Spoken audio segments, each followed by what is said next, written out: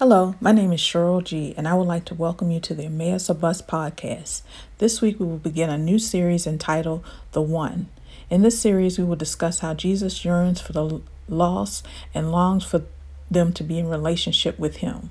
So let's get started and begin this week's episode of Emmaus of Bus. The title of this week's episode is A Shepherd's Duty.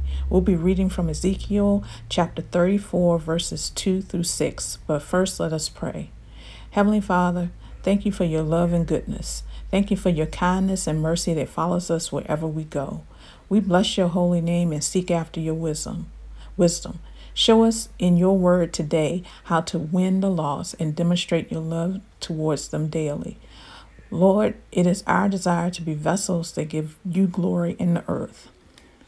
Lord, I humble myself right now. Only allow me to say what you would have me to say to your people, not my words, just yours. In Jesus' name I pray. Amen. So let's read Ezekiel 34, verses 2 through 6. Son of man, prophesy against the shepherds of Israel. Prophesy and say unto them, Thus saith the Lord God unto the shepherds. Woe be to the shepherds of Israel that do feed themselves. Should not the shepherds feed the flocks? Ye eat the fat, and you clothe ye with the wool. Ye kill them that feed, but ye feed not the flock. The disease have you not strengthened, neither have you healed that which was sick, neither have you bound up that which was broken, neither have you brought again that which was driven away, neither have you sought that which was lost, but with force and with cruelty have you ruled them. And they were scattered because there is no shepherd. They became meat to all the beasts of the field when they were scattered. My sheep wandered through all the mountains and upon every high hill. Yea, my flock were scattered upon the face of the earth, and none did search or seek after them. Even though this prophecy was originally directed towards those in authority over the people of Israel, I believe that within the whole chapter lies a prophetic message for what ministers of the gospel should be doing in this hour. I believe that God is calling for church leaders to expand out past their present congregations and return to seeking out those who are lost and searching for answers. God wants to expand the church to expand and to really begin to make a place for his lost sheep. Now, what I'm saying may offend some who will say, well, the church has always been open to serve everyone. But I would like to pose a question to you. Has the church really sought after those mentioned in verse 4 of Ezekiel? As I read that verse again, I want you to listen and allow the Holy Ghost to reveal to you who the lost really are.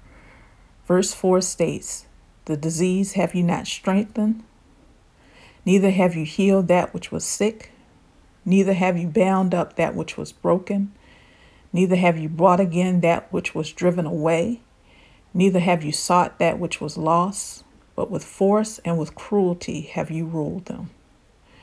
To reach the lost souls on this list is going to require compassion, time, and flexibility. In other words, the lost on this list usually reside beyond our church circles.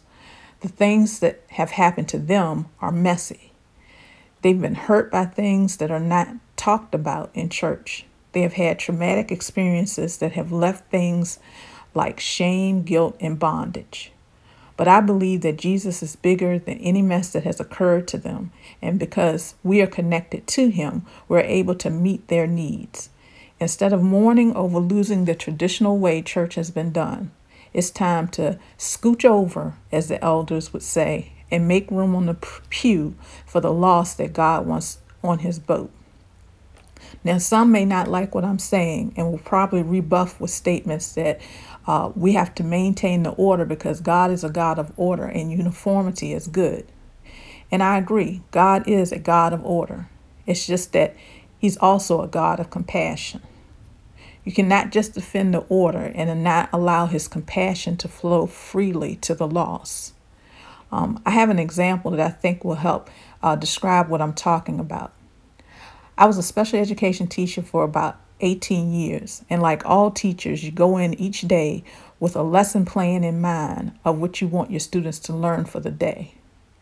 I remember when I first started teaching that I would spend hours on the weekend planning for the upcoming week's lesson, only to come in on Monday morning and have it totally blown out of the water because my students had another plan.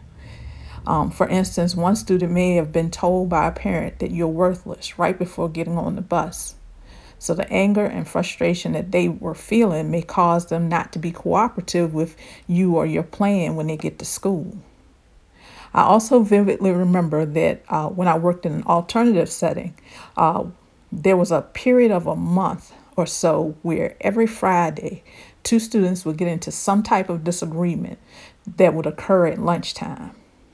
Now, the lunch in this setting was catered, and on Fridays, they always served chicken. During that month period, I remember that at lunchtime, two individuals would get into a fight, and somehow all the chicken would end up on the floor. This is a true story. Their actions would then make all the other students and staff upset who look forward to a good meal on Friday. My point is this: during this crisis, the plan should not be exalted over ministering to the needs of others. Be flexible during this time and allow God to expand you to welcome in new believers. Be willing to learn new ways to reach the lost because God desires them and sent Jesus to draw them back to Him. A plan that does not include bringing in the lost, in fact, is in direct opposition to God's plan. Today, I would like to close by just reading some statements about Jesus that illustrate why He is a good shepherd. There are 20 statements that are based on scriptures that are reflected on this week that epitomize who Jesus is. 1. He humbled Himself and took on the form of a servant. 2. He did not defend Himself. 3. He laid down His life for the sheep. 4.